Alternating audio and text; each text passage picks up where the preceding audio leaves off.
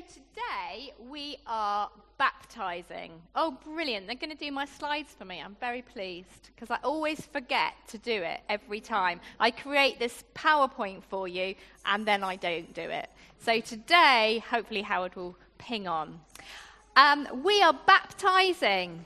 And it's great because we think about new life. As they go under the water, it is as if they are being buried. And that sounds quite creepy. But it's identifying with Jesus dying and being and coming back to life again. As they come out the water, they come back to life. And for our baptizees, I don't know what you call them, they will be symbolically doing that, dying to their old way of life and being born to a new life. In the New Testament, there are loads of pictures to try to help us understand what has happened. And the writers thought, what would help people understand what has happened to these new believers? The people who've started to follow the new, the real, the true King of the earth, and that is Jesus. So, I would like 5 children to come. Now, if you have a passport, bring it with you. And before you come, your parents are going to really dislike me because I want you to bring one of them with you. I'm so sorry. And if you could line up here, that would be wonderful. Well, you can't have me, Em. So, couple number 1, just come up here. Thank you, stop there. There we go, we've got 3. You just need to be super brave. You're not going to need to do anything, mums and dads, so don't worry too much. Now, that'll be fine, I'm happy with that. What have I got? Let's count them. 1, 2, 3. That's not 5, is it? Oh, brilliant. Come on, girls, you go on the end, and if you don't have a big one, it's okay. We'll manage. And then I need one other person who doesn't need to bring a grown-up. So if your grown-up's been sitting there going, no, no, no, no, no, you can come, and you need to be the policeman. So do I have any other volunteers? Any other small ones that are feeling brave? Oh, yes, you make an excellent police lady. Police officer. Would you like to help your lovely daughter? That's nice. I'll have to go with a crown, I'm afraid. Now, in the Bible, they're thinking of ways that they can explain what has happened. Dearie me. And one of the things they said was, well, it is almost like you have changed your citizenship. Citizenship. Now, what does that mean? It means that you have changed which country you are with, I suppose, is an easy way of putting it. You can change your citizenship by joining a new country. Now, here's our first verse, which Rob's going to read for us, nice and loud. And it's up. I hope this is on. Hello? They're never on. But... Our citizenship is in heaven.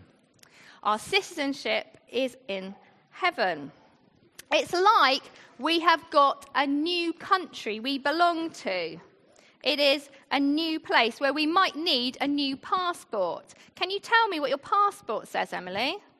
Kingdom of God. Yeah, this is one way they tried to explain what had happened. They used other words such as foreigners or even aliens, not from another planet. But I think it's a good way of describing it. It's almost like we are now from somewhere completely different. Listen to what else it says in the New Testament. Thank you. You can read it together or on your own. Next verse. They are not of the world, even as I am not of the world. And Jesus said this about his followers. They were not of this world. So how appropriate is our aliens now?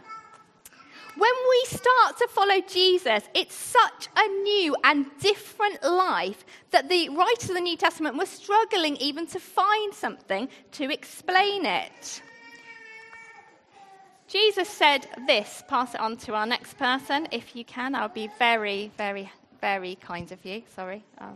That's yours in case you're wondering in a minute. No one can see the kingdom of God unless they are born again. No one can see the kingdom of God unless they're born again. Now, the person who heard this first was rightly confused because we can't be born again, can we? I don't think I'm going to fit you in again, Everly, ever again. It's not going to happen. But another person said, thank you very much. If anyone is in Christ, the new creation has come, the old has gone, the new is here. A new creation. And the word that he uses, hello, that's too far, go back, new creation, is something completely different. It's nothing anyone's seen before. God, when he created the bits of the world, but this is something entirely new that no one has seen before. It is more than just a legal document, like, I'll borrow this, a passport. You are changed in your very DNA. And how has this happened? Our final reader. Are you okay to read? All right, thank you. And you also were included in Christ when you heard the message of truth, the gospel of your salvation. When you believed, you were marked in him with a seal, the promised Holy Spirit. What does it say? When you believed the truth, the gospel of salvation, when you believed that Jesus had taken all your mess, you were marked. The Holy Spirit has come in, it says, like a seal. Imagine, if you will, taking two pieces of Play-Doh, a red and a green, and you mush them together. Now, we all know about Play-Doh, and that is one of the things that really annoys me. Okay, just saying. But can you separate them? No. And when we come to Christ, there's a verse that says, nothing will ever again separate us from the love of God. And that is what's happened. And that is what we're seeing as they go into the water. The old is gone and something completely new has been born. And we will never again be separated from the love of God. Thank you very much. Our lovely police officer here will just check your tickets and let you in. We're going to sing another song. And as we draw to the end of this song, our children who are under 8, although it's emotional. Right. Okay. Well, we're going to continue thinking about our new life. We've looked at how, new life is something completely different. But we're now going to think about what that new life looks like. We've heard from our baptism candidates how they came to know Jesus. The moment that they were born again, or changed citizenship, or were transferred into the kingdom of light, however we want to explain it. But that is just the beginning. And the symbolism that they're going to do in a minute when they are baptized is that dying to old and rising to a new life. Not just that's it, finished, but they're going to start walking a new life with Jesus. They are, as some people say, under new management, under new direction. As we've seen from Marzi, choosing to live this new life can come at great cost, as it does for many believers across the world. We're going to turn very briefly just to a passage in 2 Corinthians chapter 5. The verses will come up on the screen if you need them, but it's sometimes nice to have a look. Here in 2 Corinthians chapter 5, I'll just let you look. There's no rush. Find you your page. What page is it in these? 1161. Right.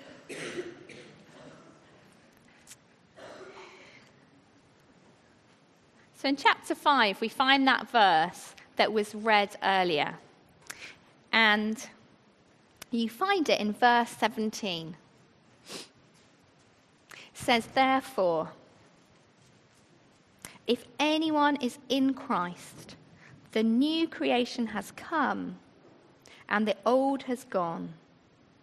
The new is here.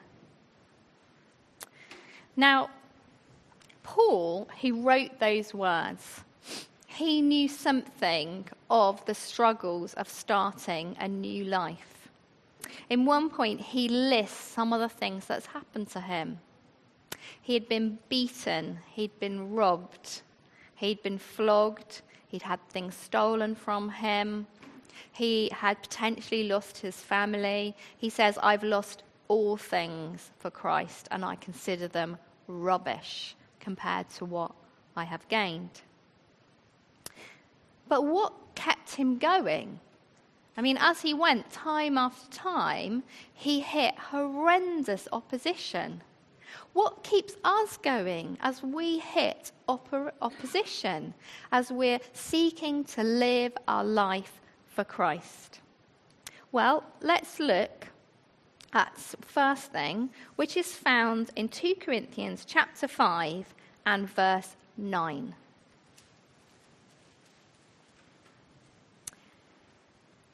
Paul says here, so we make it our goal to please him. That's the first thing that has changed as we've started to follow Christ. Our goals have changed. The purpose now is to please him. The why am I here question is often one that people are asked. Why do I exist? What is my purpose in life? Is it to keep my family happy? Is it to make my boss rich? Is it something biological, to procreate? Is it survival, that I must stay alive and that is instinctively in me? I need to be well fed. I need to be safe. Is it something more moralistic, to make the world a better place? Is it to leave a legacy, or more about making myself happy? Why am I here? That question will be answered differently by so many people. But as followers of Christ, it is always to please him. In Ephesians 5, verse 10, it says, find out what pleases the Lord. Find out what pleases the Lord. Is it going to come up? No. Is it frozen? Is it just not? It's just not there. Okay. And then in Colossians chapter 1, verse 9, we read these words. We continually ask God to fill you with the knowledge of his will through all wisdom and understanding that the Spirit gives, so that you may live a life worthy of the Lord, and the final bit, and please him in every way. Please him in every way. But before we think to please him might be something to stop doing, become nuns, become monks, whatever, withdraw from society, we read these words. Whatever you do, work at it with all your heart. That means no longer for finance, no longer to please others, no longer for personal edification, but as working for the Lord, not for human masters, since you know that you will receive an inheritance from the Lord as a reward. It is the Lord Christ you are serving. You will receive an inheritance. That inheritance is something we're looking forward to. It's sure and it's certain. It is a time when all things are put right, where God is truly king. And as it says in Revelation, there's no more death or pain or tears.